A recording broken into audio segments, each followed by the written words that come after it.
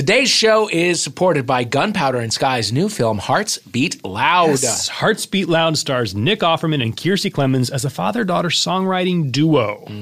Sam, she's college-bound. She's struggling to balance her studies, her budding romance with Rose, and the success of the song that she has written with her dad. Hearts Beat Loud, co-starring Ted Danson, Sasha Lane, Blythe Danner, and Toni Collette, now playing in select theaters. Mack Weldon, wearing them now. Yep. Pretty much always. In pinkish. Okay, very good. I have a pair of Mack Weldon sweats that I pretty much live in. Gets me so excited to get out of bed in the morning because I get to put on my sweats. Yes. Walk my dog. No, my butt look good.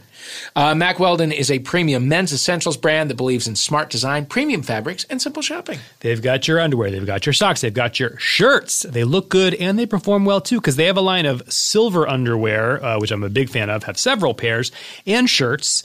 And they're naturally antimicrobial, which means they eliminate odor. So when we talk about silver underwear and shirts, this is not like Buck Rogers kind of like space age stuff, right? It's not actual shiny silver. No. It's just made of silver. It's all in different. Yeah. You can get it in any one of many different colors. No silver to be found unless you get like a gray color and then it looks kind of silvery. Cool. That eases my mind. If you don't like your first pair, you can keep it and they'll still refund you. No questions asked. For 20% off your order, visit MackWeldon.com and enter promo code HOMO at checkout.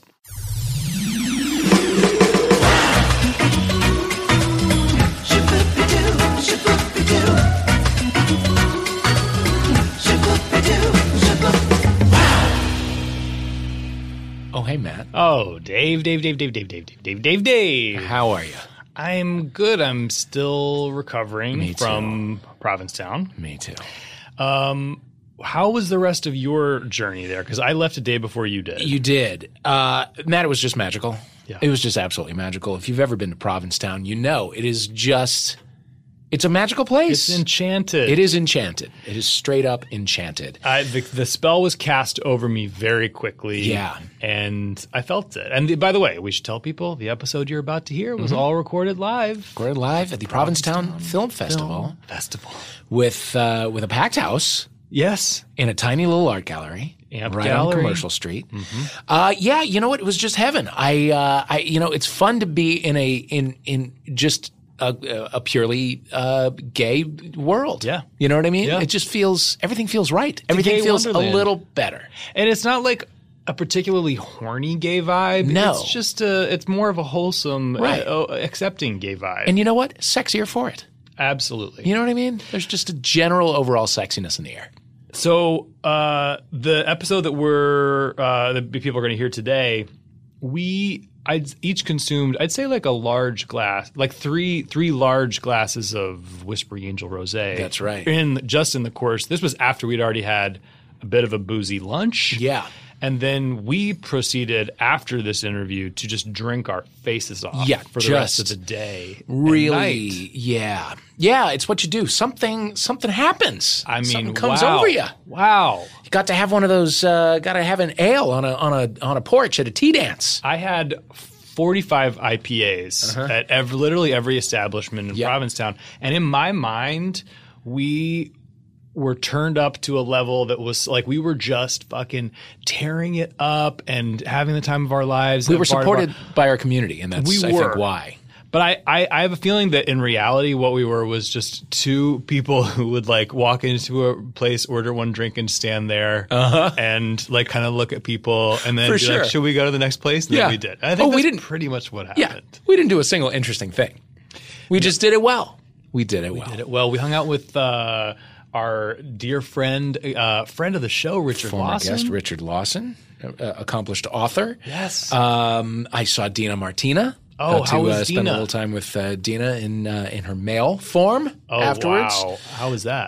It was great. He's a joy. And we went and saw Billy Huff, who does Scream Along with Billy. This was not one of the Scream Along with Billy nights, but he just plays a piano at a bar up on oh God, I don't even know the name of the street, and it doesn't matter. But he does great covers. No.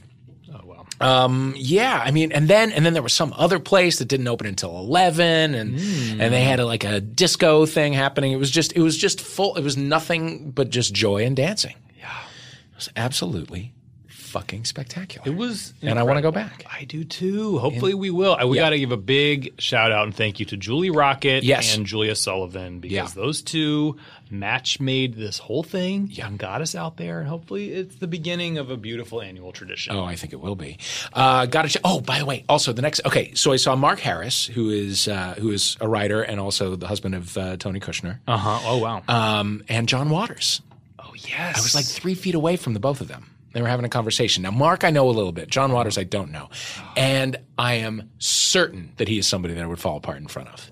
You know what I mean? Yeah. Because you'd want to say something clever, and then you get in your head, and then you just spiral out of control. So I did not say anything. Now we definitely need to book him on the show. Yeah, so that for we sure. can see how you hold up. Watch my nervous antics take me over. So I met them right after a screening of 8th Grade. I saw 8th Grade. It's Bo Burnham's first movie. Now, he is somebody I'm not familiar with at all because he's a YouTube star, and I've never given him a fair shake because of that. So I'm aware of him, but I never knew anything about him. He's 27. He wrote and directed this movie about a 14-year-old girl in her last week of 8th grade, and it is so delightful. It is just an absolute joy. It is a really, really sweet movie. See, I should have stuck around longer. I could have actually seen some goddamn movies. I don't know why you turned around and went home. I will tell you this. The next morning I had to do a 6:30 a.m. ferry to catch an 11 a.m. flight home. 12 solid hours of just brutally hungover travel. Bad news. Real bad news. But totally worth it. It's totally worth it. And by the way, when we went to Tea, which is a thing that everyone does there, we met a lot of lovely homophilia listeners. Yes, we did. Shout out to all of you guys. Yeah. And thanks for saying hello. Also talked to a guy who is an immigration lawyer. And that was one of the, which is obviously now more than ever an important job. But I'm not proud of this, but I was simply too drunk to have a conversation about it with him. I tried, and I couldn't land in a thought or a question. It was just kind of like, oh God, this is so crazy. Yeah. Well, you did one better than me because I just remembered that just now. He was there. Yeah. Justin, I want to say. Shout out to Justin if that's your name, whoever. But speaking of which, I just wanted to tell people if they're in LA, even if they're not in LA, this weekend, something's happening at the UCB Sunset called Operation Comfort, which is a nonprofit, immigrant youth shelters, and they are gathering to write letters to the kids that are being held in detention centers. And so people are bringing their kids to write letters to the kids that are there, bringing teddy bears and just sources of comfort. Yeah. It is obviously not the solution, but it is an action that we can take now. It is something you can do. So I posted about it on Instagram, and I'm sure a bunch of other people you guys follow did too. So show up if you're in town Saturday, and if not, there's info on where you can send stuff. I will see you there. I will see you there. How was your week otherwise? Just a blur, mostly just kind of recovering from Provincetown. I mean, haven't imbibed like that in a very long time. Yeah, it was really we committed. We got after it. Yeah. In the meantime, Jason Mraz has possibly come out. Oh yeah, as bisexual. I saw your text right before we started recording this. Walk me through this. Yeah. Well, he posted a poem, a love letter to the LGBTQ community about how they have lifted him up through his career, and the last line of it is, "I am by your side, but bi." Wow. So there's speculation that he might have come out. Welcome aboard, Jason Welcome aboard, Mraz. Jason Mraz. You've always had a little musical theater smirk about you. Sure. I've always considered you family. So welcome aboard. I can't think of a single Jason Mraz song. No, right I knew that. I knew that. What's the one? I'm Yours is the big one. Okay. The Remedy was a big one. Can I get a little? No. Come on. No, I'm wearing shoes. It wouldn't work. I need a fedora and an open-toed shoe. And God, I'm sure other things happen in the world, but I was gleefully checked out the entire time that I was 100%. In Provincetown. Didn't turn on the news. Didn't look. I'm off Twitter for the time being. I really checked out, and it feels great. I ran my mouth about a lot of stuff and don't remember most of it. Oh, boy. It was just a joy. It was an absolute joy. We'll see you next year in Provincetown. In the meantime, we're doing the Just for Laughs Festival in Montreal. I expect that to keep the streak of awesome fests alive. Yep. We're doing the Podcast Festival in London in mid-September. That's right. We're coming to a city near you, so come check us out. Coming to you. If you live in Montreal or London. Hey, by the way, I also have to brag about something I just told you just before we started that Michael frequently researches like Faye, our dog. Yes. Her life pre us. Because he knows that she was raised with a pack of dogs, and he's obsessed with the idea of reuniting her with them. Oh, and that's very sweet. He found a People magazine article about Faye that we had never seen before. How did you know it was her? Because I'll show it to you right now. You won't even believe it because it's a picture of her, and it says adopt Faye, the boxer mix from California, and there she is. What? I know. I'm so proud of her / jealous that she was in People before me. Oh, my goodness. I'm stunned that you didn't name her Faye. I just thought that was part of the deal. We did change the spelling of it. I'm seeing that now. Michael does F-A-E. not like the spelling F-A-E. No, it's not great. Yeah. It's not great. And when you get the F-A-Y-E, then it's like it's a nod to Dunaway or to Resnick or all the great Fays. All the of our great time, morally corrupt Fays. Yeah. Well, fantastic. Congratulations, Faye. Thank you. Let's just get to this interview. This wonderful interview with Christine Vachon, who is the coolest. Yeah. Just the coolest. I mean, and Christine Vachon produced every cool queer-minded indie film from the past 25 years. Yeah. She is the founder of Killer Films. She produced Hedwig and the Angry Inch. A bunch of other stuff I can't think of. Boys Don't Cry. Boys Don't Carol. Cry. Yeah. She has her fingerprint on a lot of things that you love. Yes. And she's cool as hell on top of it.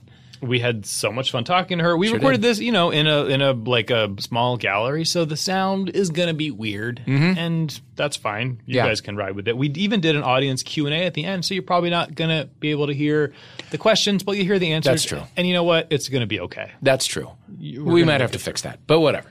We'll do our best. Folks, we give you Christine Vachon.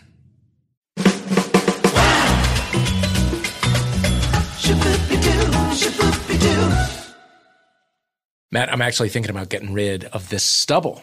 Oh, it's good stubble. Thanks, but every now and then it's good to switch it Good to up. clean up. That How is do you why. plan to do it? Well, I got stuff from Dollar Shave Club. I've used it before, and I love it.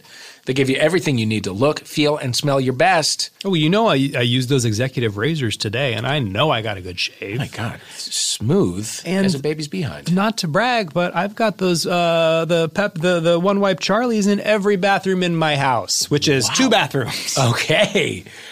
Nice. All of Dollar Shave Club's products are great, and they are made with top shelf ingredients that will not break your budget. Plus, shipping is free with your membership. And guess what? Guess what, folks? We got a great way for you to try a bunch of Dollar Shave Club's products. Yeah, for just $5, you can get their Daily Essentials Starter Set. What which does that comes come with? Your body cleanser, One Wipe Charlies, which are the amazing butt wipes I mentioned. They're so much about butt wipes. They feel great. They're you would think that I'd be peppermint. tired of it, but I'm not. Also, their world famous shave butter and their best razor, the 6-blade Executive. And you can keep those blades coming for a few more bucks a month. You add in shampoo, toothpaste, anything else you need. Check it all out at dollarshaveclub.com/homo. One more time, that's dollarshaveclub.com/homo.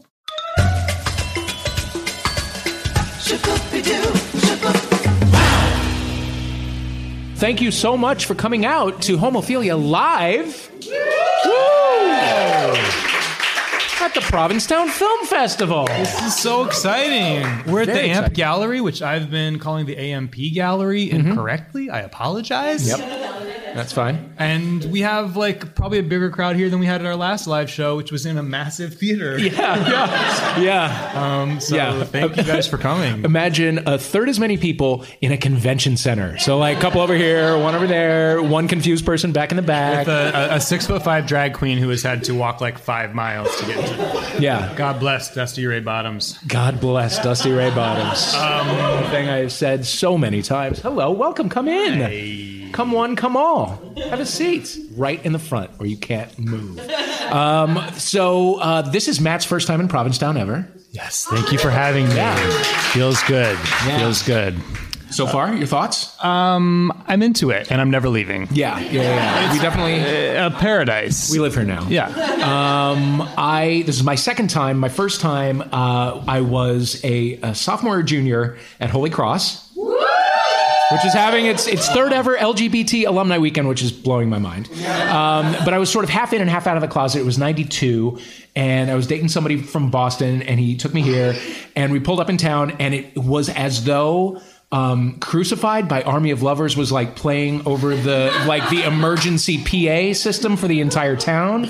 A pregnant drag queen rode past me on a giant tricycle. It was so aggressively gay that it kind of halted my coming out by about 6 months, but I'm happy to be coming back full circle 26 26 later. You and Promise on a real journey together. I know. Yeah. I know, man. So we're here with Christine Vachon, who needs no introduction, but is responsible for, I don't know, all of queer and indie cinema as we know it. Yeah. Not to brag on her behalf, but Christine, hello. Hello. Welcome. Thank you for being here. My pleasure. How's your Provincetown Film Festival experience been?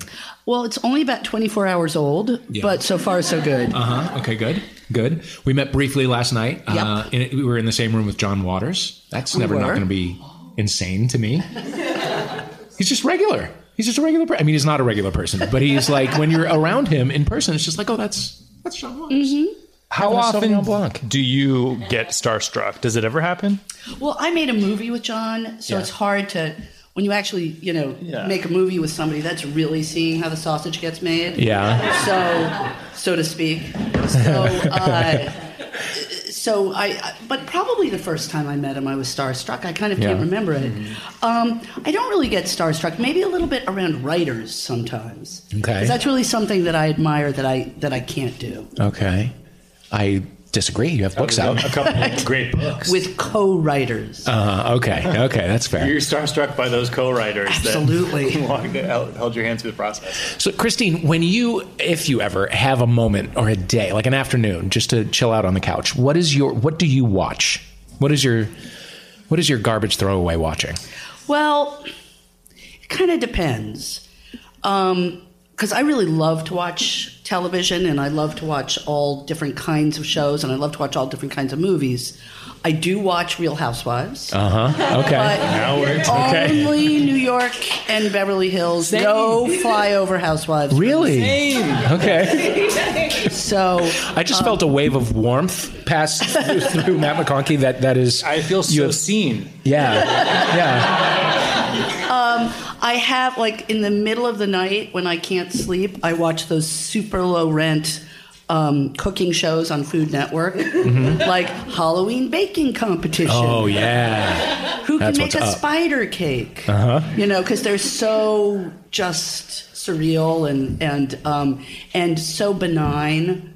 Because in the middle of the night, I can't watch a narrative. Because then I get too caught up in, like, what can go wrong? You're in work mode. Absolutely. Yeah. But then I just try. We're in such a golden age of television, and we make some television. We don't make enough. I hope we'll make more soon. But it's almost when you talk to people about movies, they say, "Oh, there's nothing out there. There's not enough to see." And when you talk to people about television, they say, "There's too much. There's too much. Yeah. I can't keep up." Yeah. Which kind of tells you something. For sure. Yeah. I feel panic when people say, like, oh, there's a show that I think you would really love. Because I literally can't do it. I can't do it. So Real Housewives. Right. Who's your favorite? Well, which coast are we discussing? Really Let's talk New York since we're in a New York season. It's in season? Well, I don't really have a favorite. They're fresh. I mean, do you have a favorite? Well, interestingly, I was Ride or Die Carol to the point that I had a photo of me and Carol, which was not a real photo, but Photoshop. A Photoshop photo put onto a birthday cake for me by a friend. Mm-hmm. But this season, her rift with Beth, what's up is down, and I don't understand. Explain it to me. Siding with Bethany. Explain what's going on. You kind of had to be there. Yeah, but you can put me there. You're a storyteller. Right. But I am with you 100%. Thank you. Just a quick, though, explanation, because that is... I mean, these two were the best of friends for a good 2 seasons, which is a very long time in Housewives years. But I think more importantly, Carol seems sane. Yes. And she doesn't anymore. She doesn't anymore. And Carol was a grounding force. Carol is like basically a Kennedy. She's kind of royalty. She Basically a Kennedy, if you count marrying a Kennedy being basically a Kennedy. Yeah. Okay. I guess you can. More sure. a Kennedy than I am. Yeah, for sure. It's Kennedy adjacent. Yes. And so she just brought a level of class to the franchise, but now she has kind of just become one of them, sadly. Oh my God! What just happened? So much love. What was that? Wow! Is this a pro Carol crowd or an anti Carol crowd? Very pro though. Okay. Still, All right. still pro.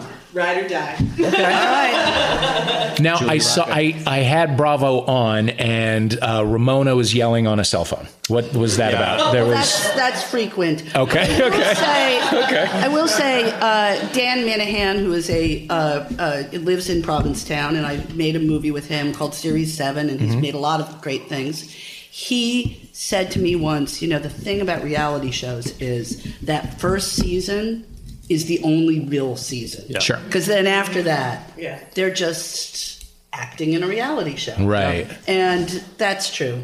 Yeah, and you also have the weird Hall of Mirrors thing where non-actors and non-writers are trying to write and perform themselves, Right. which is also fun and gross to watch. Right. That's part of the fun. Yeah, for sure. Yeah, people come in knowing their character, I feel like now. Yeah. So even that first season is all They tainted. come in not quite knowing their character, so they make mistakes, and that's what's fun to watch. Yeah. Right. And then they start to get like, all right, I'll do like one blow up, Yeah. one like throw the drink, Right. It's like when they had a dinner party recently where Luann, someone said something to her and she stood up and got really pissed, and then Bethany was like, "You have food in your face," and she's like, "Oh, thanks, girl." She went off book essentially for that moment. Right, but right. Wow. yeah, Are you? Do you bachelor? No. Do you, okay. All right. That's fair. that's where I draw the That's line. fair. I feel duly shamed. We're really in sync with our trash TV. I love it. So, in the world of movies, what movies have blown you away in like recent years? That's always a on the spot question. Or is there anything you've seen and wished that you had made? I kind of don't roll that way because I would either be in the category of like that made $100 million. I wish I made that, but that's just not usually like that's not ever really in the cards. I really admire filmmakers, and when I do, I try and figure out ways to work with them. For example, Josephine Decker has a movie I think showing tonight, Madeline's Madeline, and we're making her next movie, and so I'm really happy about that. When you see that movie, which I hope you guys will, if not here, then at some point you'll say, okay, I get why she wanted to. There were a lot of movies over the past few years that I like, whether I wish I'd made them or not, it's just kind of like that's a difficult rabbit hole to go down. Every now and then I've had an opportunity to do something and I've decided not to, but even then, even if that film does well, I usually really understand why I decided not to. Okay. Have you seen Hereditary? No, not yet. Okay. All right. I haven't either because I already am freaked out just knowing that it's in the world. Right. Yeah, I don't know anything about it, but I know that it's going to scare me. So Well, I'm not. I do know about it because that is a movie that my company at one point did try to make. Yeah. And for reasons that are too complicated or that I'm usually too complicated means that I don't know enough about, it didn't end up with us, but we went after it. Well, you made the right decision. In my other than that, I guess it is. I don't know if it was our decision. Okay. Well, the right thing happened. Right. What about music? What do you listen to? What is on your iPhone? Oh man. Now we're getting personal. I know. I think like most people my age, which is, old, it's a third of what I listened to is what I listened to when I was 25, or no, more like 18, which was a lot of punk rock. Sure. So a lot of that. And then, stuff that my daughter turns me on to, who's 19, which is kind of all over the map because she has a somewhat pop sensibility that, we just made a movie, for example, that features a lot of songs by Sia. And one of the things that blew my mind, even I had heard of Sia, but a lot of straight white male film executives who we were trying to get to finance or distribute this movie, they were like, who? And I was like, really? Like, you really have to be outside of the pop culture zeitgeist to not know who she is. Right. So then I went down like a whole Sia rabbit hole to prove that I knew. And I was like, wow, she's kind of like written every great pop song ever recorded. She's a genius. So I kind of, I'm a little bit of an opportunistic listener. Like if it works for what I'm working on at the moment, then I listen to a lot of it, and then I'll, go on to something else that works for whatever. Gotcha. Like when Todd Haynes did the Bob Dylan movie. Oh, yeah. I had to listen to a lot of Bob Dylan, which was, not really my jam. Yeah, it can get a little grim. But, look, but the thing about making that movie is there are so many people whose jam it is that to this day, people come up to me and they're like, you made I'm Not There. Yeah. Let me tell you what you got wrong. Oh, jeez. And those are Bob Dylan fans. Yeah, okay. Christina, I have a mental picture of you, and I want you to tell me how accurate this is. Say 1988 on a skateboard with Ad Rock. No skateboard ever. Okay. No, I have no coordination. Okay. But, I was in New York. Yeah. Yeah, that counts. Yeah, I put you in with kind of that like indie New York, the Grand Royal sort of crowd. Well, you're right in the sense that in the late '80s in New York, there was definitely a real, which I think doesn't exist in the same way now. There was a real fusion of an art scene, a music scene, a fashion scene, not food. I mean, that's a new thing that food is like, oh, food, Yeah. But then it was just like you ate it. Yeah. You all told each other like where you could go for the best, you could have as many tortilla chips and salsa as you want with one margarita. Yeah. That kind of thing. Sure. But then, but the fashion, music, film, art was really, really intertwined in very fascinating and interesting ways. So when I came to New York, when I came back to New York, because I grew up in the city, when I came back in the early 80s, a lot of filmmakers were making their first movies, like Jim Jarmusch and Betty Gordon and Spike Lee.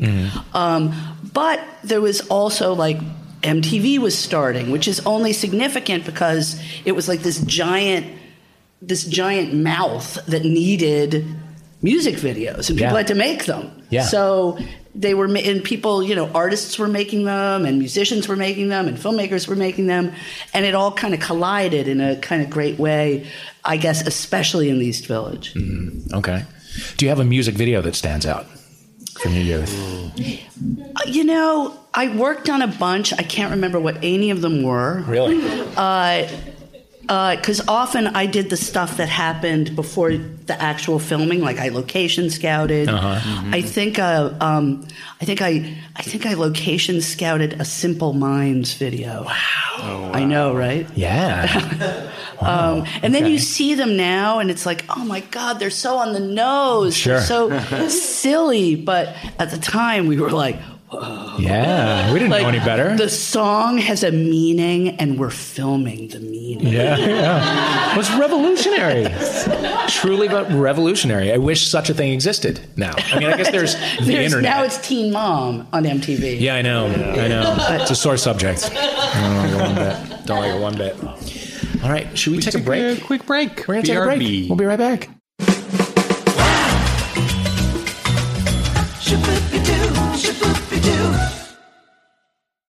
Fleur, Matt. Fleur. It is a revolutionary way of discovering and experience fragrance. It's world-class artisans, and they're creating fragrances that are truly special, and they're delivered at an honest price. Listen, we are Fleur users. I'm you wearing- smell so good. Thank you. I'm wearing the Samsara. Oh, I like that. It's like a wonderful night in the desert. Yes, exactly. I'm wearing Olmsted and Vaux. It's like a gorgeous, verdant springtime wilderness situation. It's so goddamn fresh. Yeah, I've never been a huge fragrance guy before, but these they have a whole bunch of fragrances to choose from. You get yourself a little sampler pack. There are different ones that you can try. You know what? They change over time. That's the thing. You put them on, and and you're getting one scent, and then later in the day, it has moved with you into something else. A few hours, it's matured. Yes. Their sampling experience is super easy. You don't test a scent on a strip of paper under your wrist. You get to know each of Fleur's scents through pictures, words, and music on their site before actually trying it out on your own. Oddly accurate results. That's right. And the best part is they're completely transparent. They tell you every ingredient in their products and why it's there, so there's no secrets, no chemicals, no bullshit. That's right. Go to Fleur.com today. Use the promo code HOMO to get 20% off of your custom Fleur sample set, and then come find us and let us smell ya. Pick 3 cents to try and get credit towards a full-size bottle of your favorite. That's promo code HOMO at Fleur.com to try 3 Fleur fragrances of your choice at 20% off. PHLUR.com. Fleur. Well, it's Pride Month. Pride. I have never felt prouder of myself than I do in 2018. I'm proud of you. Thank you. I'm proud of you, Matt. In honor of Pride Month, each week we're letting you know about a different show here on Earwolf that you might not have heard before. You might have heard of a show called Throwing Shade. If you haven't, if you're listening to this and you haven't heard of Throwing Shade, you are doing life backwards, and I'm afraid of you. Yeah. Because Throwing Shade is the show with the hilarious Aaron Gibson and Brian Safi, where they discuss women's rights, LGBT issues, interview your favorite actors and comedians. They cover everything. Cardi B's pregnancy, the rising tide of feminism in China, all of it. Yes, it's the perfect combination of silly and serious. There's a new episode every Thursday. Really very few things make me laugh out loud as much as that show does. I've said this before, that it's a podcast I would like to live inside. Yeah. Because it truly is so funny and goes down so easy, and their takes on all things political are educational and fucking hilarious. Yep. I would rather, instead of read the news, I would rather just have them read it and then tell it to me. Exactly. Yep. Celebrate Pride Month with Earwolf. Subscribe to Throwing Shade now on Apple Podcasts, Stitcher, or wherever you listen.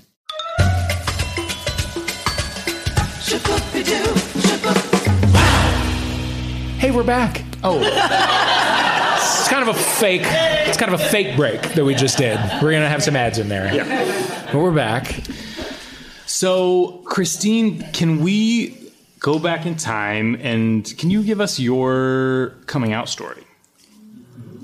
I mean, clearly the crowd is hungry for it. My coming out story really begins and ends when I met my partner, Marlene McCarty. Yeah. Really? Yeah. So, I met her when I was, I spent my 20s and my early 20s and late 20s. And this is something, I at the time, it was very popular to be bisexual. So I was like, of course I am too. But I didn't really know if I was until I met Marlene. I dated other women, but and Marlene was married when I met her. She'd been married for 13 years. Wow. To a man, let me clarify. Yeah, at that you time, have to clarify. At that time, Yeah. marriage, between two people of the same sex wasn't possible. She was married to a man. I was, single. But at that time, it was, everyone was a lot more, in some ways, more fluid than they are now in a crazy way. Do you know what I mean? Yeah. Like we just didn't talk about it as much. It was just like, and she was married, but she wanted to date me. And I was like, okay, But we were also lesbians. So at some point we were like, who's moving in with who? Yeah. How long did that take? Really not very long. Really? What's not very long? I think like after like 3 or 4 dates. She was like, I'm leaving the husband, and and I was like, give me a minute to think about that. Okay. Wow. Okay. Did you feel like such a baller that she was leaving her husband? I felt bad. But in the crazy way of the way, things sort of, Marlene and her husband did not have children. Marlene and I had a child. We adopted a child from China, a kid named Guthrie that many of you here have seen over the years. And in a crazy way, and then Bruno became one of her primary caretakers. Mm-hmm. So in a crazy way, me meeting Marlene gave Bruno the opportunity to have a kid. Wow. Which I know, because when I first said to Marlene, I really want to have a kid, she was like, if I had wanted to have a kid, she's Southern, by the way. If I had wanted to have a kid, I would have stayed with Bruno. And is she Foghorn Leghorn? Or? She is. Okay. Sexy, feminine. In a Kentucky cherry. In fact, she looks so much like Cherry Jones that people stop her on the street and ask her if she's Cherry Jones. Oh, wow. That's the highest compliment. Well, I think it is. She's like, someone just asked me if I was Cherry Jones again. And I'm like, oh God, is she older than you? Is that what's bugging? Like, what is it that's, so. I'd like to be mistaken for Cherry Jones. Wouldn't we all? But how did you meet initially? She did the titles for our movie Swoon. Oh, wow. Okay. And before that, you had dated women. You were kind of identifying as bi, but you hadn't really. I had dated men more than women. Oh, wow. And so, but you didn't have like a coming out conversation with the people you were close to until you met Marlene. Well, I mean, that's the other thing, like, to remember then is like we were all doing everything. Yeah. It's like if you had sort of stopped and sat someone down in that circle and said, like, by the way, I think you need to know, they'd have been like, wait, what? Like, why are you bothering to, like, interrupt the flow to discuss this? Because it was just, but it was also, the other thing to remember, too, it was a pretty crazy time in the late 80s and early 90s because of AIDS and because everybody there was a sense of a common enemy and a common, like, which wasn't necessarily the disease itself. It was the powers that be that allowed the disease to progress and to be to continue uninhibited. So there was a real sense of everybody in it together. I don't really know how and such a sense of urgency that I think if you said, oh, by the way, I've decided, how I said I was bisexual, but now I think maybe they'd be like, oh, just shut up and work on something more important. Right. Yeah. Like, don't talk about it, be about it. Yeah, just be about it. Yeah. Exactly. Wow. So you decided to move in after the third or fourth date. Yes. And then how long until you decided to adopt? Maybe 6 or 7 years. Okay. Wow. So you've been together for over 25 years. Yeah. Wow. All right. Yeah. That is. And is there a wedding in the future, or has no? Okay. You've had that conversation a million times, I'm sure.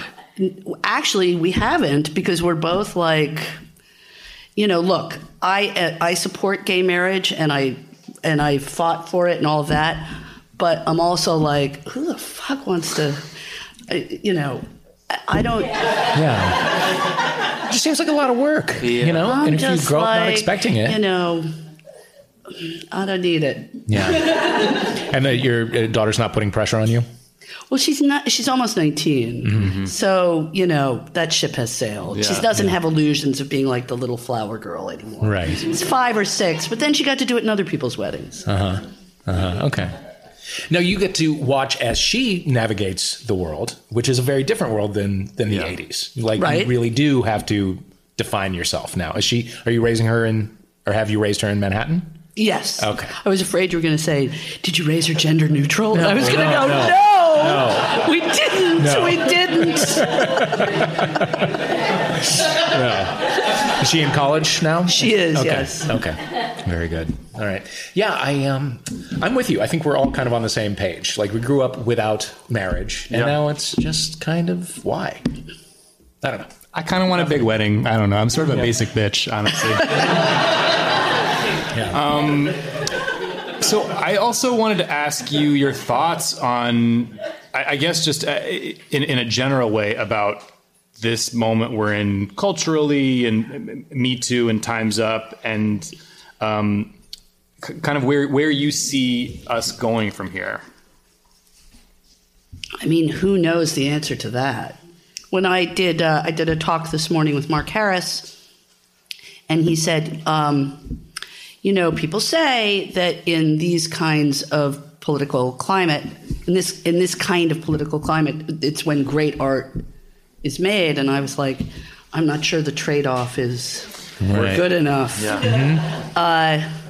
I don't know. I mean, in terms of how Me Too or Time's Up specifically affects filmmaking, content making, I feel like on the film side, it has a tremendous way to go. I think there's a lot of lip service, but I'm really on the front lines of the movies that are getting made and understanding why one movie's getting made and another one isn't. And I know it hasn't really changed. Yeah. I mean, I see it, and I'm living it, and I'm making those movies, and I see what's happening. On the television side, though, I think there has been more than lip service. I think that there's been a tremendous effort to bring women and people of color and women of color into TV in ways that are really meaningful. And again, it's not perfect, but it's happening. Now, on the film side, I'm not seeing it happening. Really? I mean, not everywhere. It's happening in your world, but it's almost. It's always happened in my world, but it's more like, look, I'm not the end. I'm here. Here being like I'm in the middle of trying to figure out these are the movies we want to make. These are the packages we're putting together. This is what we're going to. The financiers are, for the most part, with some exceptions and some very notable exceptions, but they are, for the most part, white men. Mm-hmm. And their biases come through with what they decide to support or not support. Right. When this, again, to refer to the talk this morning, so I think Mark asked me, like, what will make it change? And the obvious answer is, well, when it's not that same group of people controlling everything, which you could say about any industry. Mm-hmm. You could say it about, fashion, food, music, etc. Those guys who don't know who Sia is. Mm-hmm. They're like, well, I don't know about this. I don't know if it's commercial. And it's like, she's the number one rock star in the entire, etc. Red flag if you don't know who Sia is. Yeah. But that's still who's controlling, the end game. So. Mm-hmm. So what do you do about that? I mean, we just keep doing what we do. We make a lot of movies. We tried every movie in some ways, and we make a lot of television too. But to talk specifically about theatrical filmmaking, every movie, it's like there's that almost like that trick, that one little piece that gives it that path to production, and if you can find that piece, whether it's an actor or an actress that makes it happen, or a director, or a very zeitgeisty idea, or a combination with a financier who's really has some kind of affinity for that subject. Whatever it is, we try and find that to make that happen. Mm-hmm. Are there stories that you still want to tell? I don't really think that way. I'm kind of like, when it comes to me, I decide if I want to tell it. Mm-hmm. I don't have that storage of like, these are just sitting here on the shelf and I'll pull them out when it seems like the right time. It's more like I'm just very open, and when the right thing comes along, I know it. Mm-hmm. And it seems like that's kind of always been your approach. Yes. Is that right? Wow. Can we talk about Superstar? Sure. A bit? How did you meet Todd Haynes? Well, I didn't produce Superstar. Okay. I met Todd Haynes because we went to college together at Brown University, but we didn't really know each other there. I mean, I knew who he was. I think he knew who I was because I was the short order cook at one of the dining halls. So you inevitably had to deal with me if you wanted an omelet on a Sunday morning, which people did. Sure. But when we left school, he came to New York as well, and we had common friends, and I met him then. So he started making Superstar as part of a excuse me. Was that your ringtone? Was that your ringtone? That happens every time somebody wants to talk to you? Wow. It's okay. What did that say, by the way? Yeah. Video game. Okay. Wow, that was startling. Anyway, it's okay. It's okay. It happens. Anyway. All right. So, okay. So omelets. No, we've moved past omelets. Okay. Todd started making Superstar as part of a Bard College summer MFA program. And at that time, I think Todd really thought that he was going to spend his life, he was going to get an MFA, and then he was going to teach at whatever college would have him and make his little experimental films, and that's what he was going to do. So his first summer at this Bard MFA program, which I think took place over 3 summers, he started making this movie, Superstar, which was the story of Karen Carpenter and her death from anorexia, and he told the story with Barbie dolls. And on the one hand, this seems like the most sort of hilarious, perfect, story to tell with Barbie dolls. But when you watch the movie and it starts and it seems really funny, by the end of the movie, you can't believe the performance that Barbie doll has given, and you are probably in tears. And he was working on that movie when we started working together on a company called Apparatus, which was a company started by a third person that we both went to Brown with, named Barry Ellsworth, whose mission was to make short films in New York City. Anyway, long story short, I saw Superstar and I helped Todd with it. At the very end, I helped him do the editing and the sound editing, the sound mix, and helped him finish it, basically. And then that movie just really epitomized for me the kind of movies I wanted to make. It was incredibly smart, original, and incredibly entertaining. And I thought, that's it. That's walking that line. It's provocative. It's it's in your face. But it's not, at that point, when I saw experimental films, they were always so dreary. Right. They were like anti-narrative. They were endurance tests. And here was finally a movie that felt wholly experimental, but wholly narrative at the same time. Mm-hmm. So I was like, this is it. Mm-hmm. And you couldn't see it. And you couldn't see it. Yes. I mean, that kind of added to its appeal, was that you had to look for other people. I could see. Yeah, it. Yes. It was, and it was at a time when you would have to get a videotape of it. You had to know somebody who had it and get a dub from them or something. Kim's was renting it illegally for a long time. Yes. Okay, all right. Yeah, I had somebody make a copy for me in the early 90s. So what do you think, Matt? What else? I mean, I'd love to hear a little bit more about Guthrie and what it was like raising her in Manhattan with 2 moms. And I guess my question is, what would she say? What do you think she would say it's like being Christine Vachon's daughter? I think she would say, "Don't talk about me, Mom." Okay. Okay, that's fair. If I want to talk about me, I'll talk about me. Okay. All right. We'll have her on.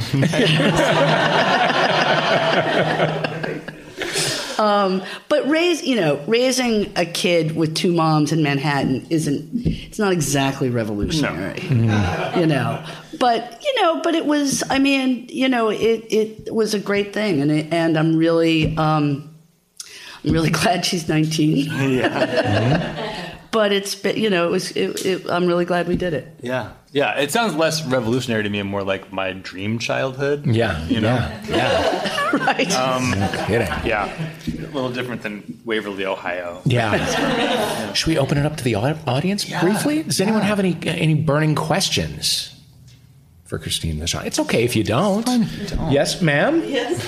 You there in the white? Are there any projects you've seen recently that you were like, oh, I wish I had participated, or I wish I had a shot at that?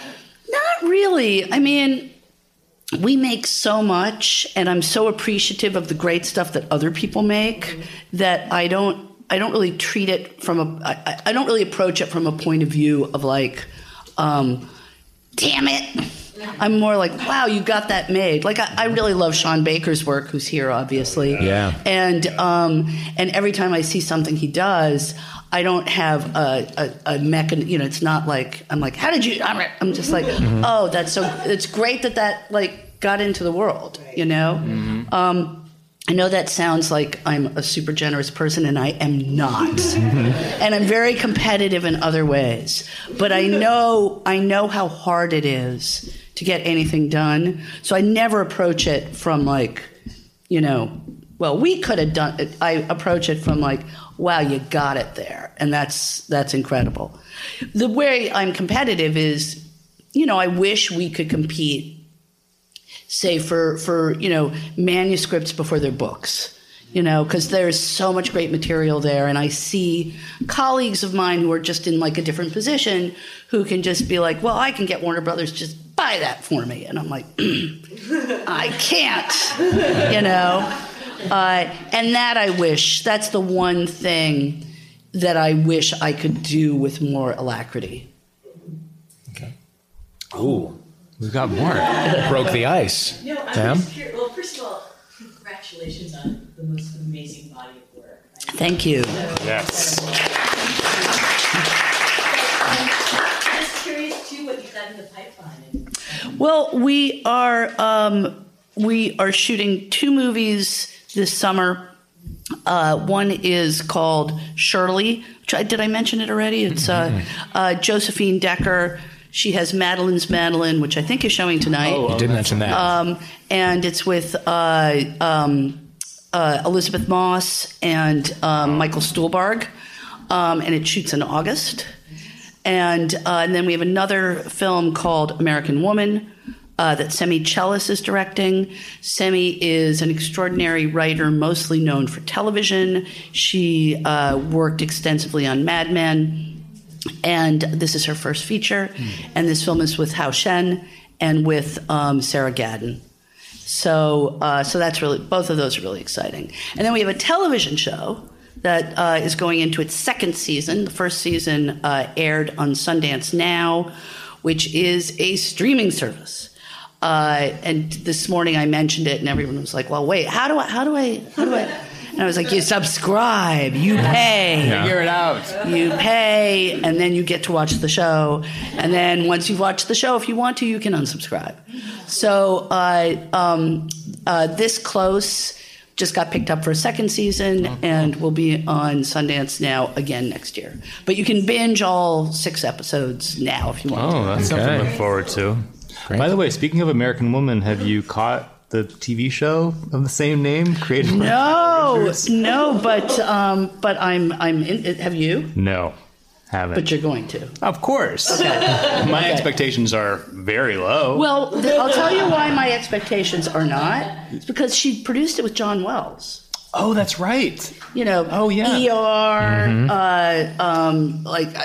West Wing. Yes. And he used to finance our company. Oh, of course. I mean, he's an extraordinary He's talent. the real deal. So I'm going to watch it, assuming You know it's going what? to be Kyle's good. in very good hands. I take it back. I retract All my right, now we statement. we didn't have the talk about how far down Beverly Hills has gone. Well, let's get into that. Let's have that talk. Fucking garbage season of nothing. I try. It's like nothing happened except like wine got served in the wrong glass. That 3-part reunion was the most excruciating period of my I didn't life. make it past episode Okay. number 2. Nothing. Yeah. I'm so glad to hear you say that because I tried to watch this. I'm not a Real Housewives guy, but to connect to Matt on a deeper level, I wanted to watch this I past get season that. of the Real Marlene Housewives. has never made that effort. I just want to say. Okay. Wow. All right. I'm so touched. And I couldn't do it. I couldn't get through it. Does Teddy ever do anything? No. No. Okay. Well, there you go. I'm actually pro Teddy. You know what? Weirdly, I like for my Real Housewives to be genuinely good people, which I know is an interesting Bit of an oxymoron. Right. But when they seem like true monsters like Dorit, I have no love for them. Okay. Christine is nodding. I just want you to know that. Yeah. Okay. All right. Oh, I'm sorry. Yes, question here.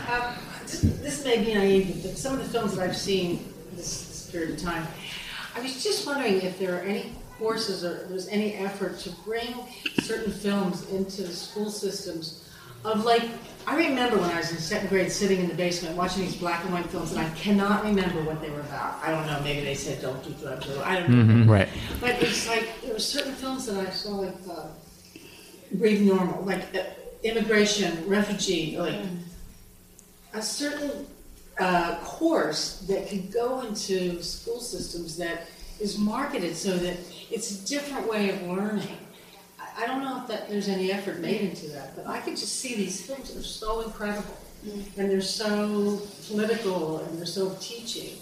And the only way some of these kids get to see these films is through like Netflix or Right. TV or in their homes, but their parents sometimes aren't even to the place where they are. And I just wondered if that is that happening or maybe I mean, it's not really what I do, Yeah. so I don't really know the answer to that. I do think, though, I mean, I know there's a lot of, wringing of hands and beating of breast over, the influence of Netflix or the influence of streaming services.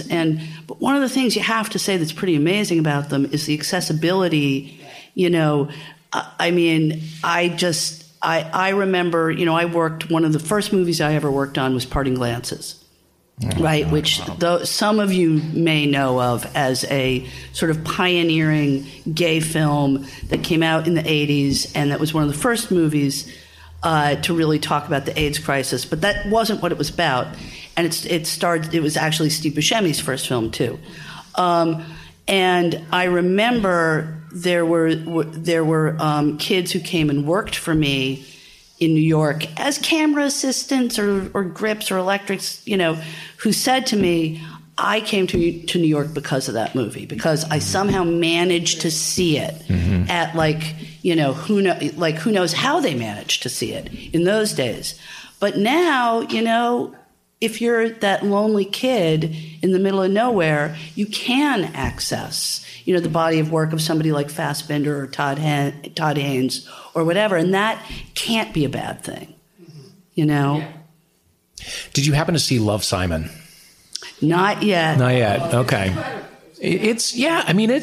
Or Alex Strangelove. No. Okay.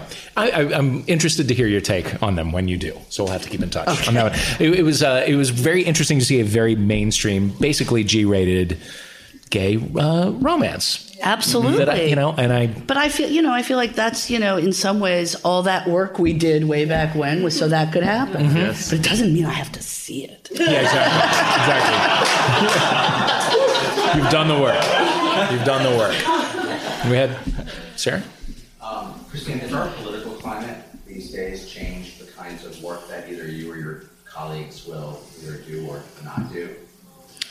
I don't think so. I mean, we made a film called Beatrice at Dinner, and that film seems like it was made like 2 days before it came out. Yeah. But it was actually made like a year before it came out, when it didn't occur to us that Trump would be president. So we sometimes just kind of hit that wave, and I guess one of the things when you're making these kind of movies is you're trying to really have a sense of the zeitgeist at all times. And sometimes you get it right and sometimes you get it wrong. I don't think there's a movie that I would say I won't make in this current climate. I also don't want to, we don't want to make movies that feel old. So, and it's interesting, going back to Parting Glances for a second, which I recognize many of you probably haven't seen. But that was a movie that was one of the first movies that was made about the gay and lesbian, but mostly gay male community in the 80s. And I remember I was Bill Sherwood's production assistant, his editorial room assistant. I'm trying to that's what it was. Yeah. And I remember he was so conscious, and he talked about it all the time, about not dating the film, like wanting it to feel like you could see it 20 years later and you weren't like, oh, none of it's relevant because it feels old. And I think he did a pretty good job. You guys should see it and decide. But it was a very conscious decision. So when we get a film that feels like it's too much, or a script that feels like it's too much on like something that feels like we're stuck here for a second, but we won't be stuck there, we don't really lean into that. Yeah. Beatrice at Dinner was one of the great suspense movies of last year. Yes. It truly was a very tense. It was great, but I was extremely tense during that movie. Such a satisfying ending, which I almost spoiled. Oh, not everybody thought so, as you think. Yeah. Many people were like, mm-mm. Yeah. There's one more. Oh, yes, we had another question. Oh, sorry. I was curious to hear if you have either a project or projects that you worked on that you're particularly proud of, that you feel like this is something I did. I've made over 100 movies. So I really and it's also the ones that I love the best are the ones that are just starting to happen. But I can't really say, if I go down the list of IMDb, I'm like, oh, that one was, you want to hear why that one was hard? And it's boring. It's just because every movie is hard. It's like that, what is that? All happy families are the same, or, whatever it is. It's they're all hard. They're all difficult, but they all got made. If they're on that list. Then there's all the movies that didn't get made. Those are the ones that are sort of the hardest, the ones that you tried really hard and for whatever reason they didn't happen. But I don't really, it's hard to love one movie more than the other because it's like loving a child more than the other. Yeah. So I'm sorry if that doesn't answer your question, but okay. You talked earlier about Me Too and Time's Up and the differences that TV and film, the progress, if you will, that's being made, and financing is an obstacle. Wondering if there's something else you can that can help us understand why it is that TV has made more progress and film hasn't. Well, TV is just 100 times more volume. I mean, it's just like as we were saying, everybody's when you sit down, it's like, have you seen this? Have you seen that? And it's like, no, I'm going to, but I just haven't had a minute, and it's so much more volume. And I think that because there's so much more of it being made, the progress has just been ramped up. There's, many more women who are in that seat as decision makers than there are in film. It's just, look, there was a headline the other day about the fact that a Marvel movie was going to have a female composer. Okay? Now, that's a big deal. I'm not denigrating that. But the fact that was a female composer, whoa! That just shows you. It's all right, that's a milestone, and we haven't even gotten to the actual creative, the director, the writer, etc. One last. I would just like to hear more about how you, as a filmmaker, utilize the Provincetown Film Festival and Society outside of as a showcase for your work.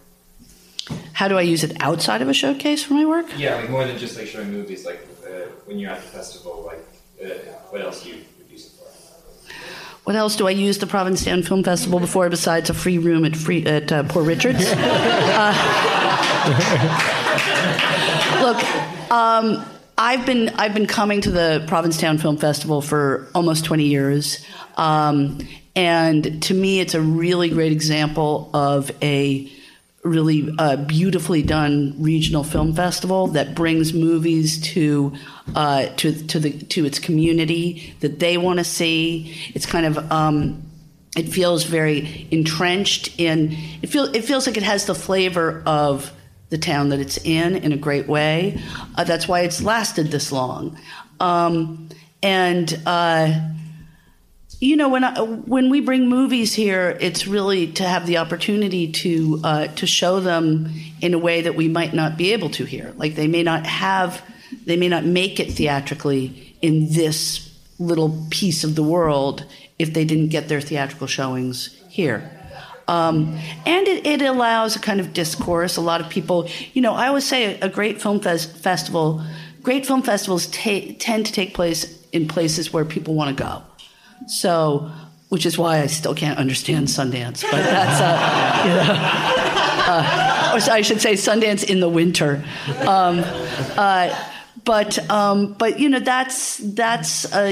It brings a lot of people together in a really interesting way. When you walk down the street at a great film festival, you really can tell you're somewhere interesting when you just see a lot of disparate people connecting, in really interesting ways.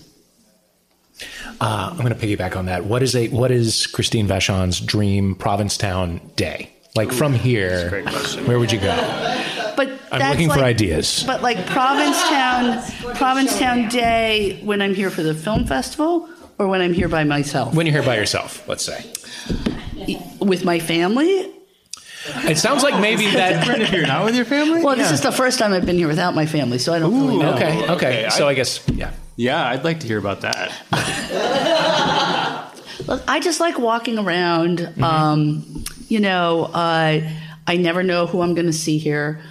Usually, for the past 20 years, I've usually only come at this part of the year in June, when I'm told it's not as crowded. I'm like, really? What's it like in August? Mm-hmm. And I'm sure you could all tell me, oh, yeah, it's like we just leave in August. But I don't know. It's just, you guys have been here less than I have. So what's your perfect Provincetown day? Oh, geez, you would turn it around on us, wouldn't you? Honestly, it's really been just the same, just kind of taking it all in. I got in just in time for RuPaul's Drag Race viewing party. So I got to do that, which was a quintessential Provincetown experience. I don't know. I think it remains to be seen. This is only my second time. It definitely involves coming to the AMP Gallery. Come on. Whispering Angel. Hold on, wait. Little bottles. Two mini bottles. Two tiny bottles. Hold on. The Angel is... Oh, the Angel. You're right. It's time for us to go. It's time for us to wrap this up. Thank you, Angel. Thank you, Christine Vachon. My pleasure. Thank you so much, Christine. Thank you all for being here. Hey, thank you, Julie Rocket, who put this all together. Julie Rocket. Thank you, everybody. Thank you, everybody at Earwolf. Thank you, Ben Wise, for the music. Thank you, everybody. Thank you. All right. Let's get out. Let's get out and do this today.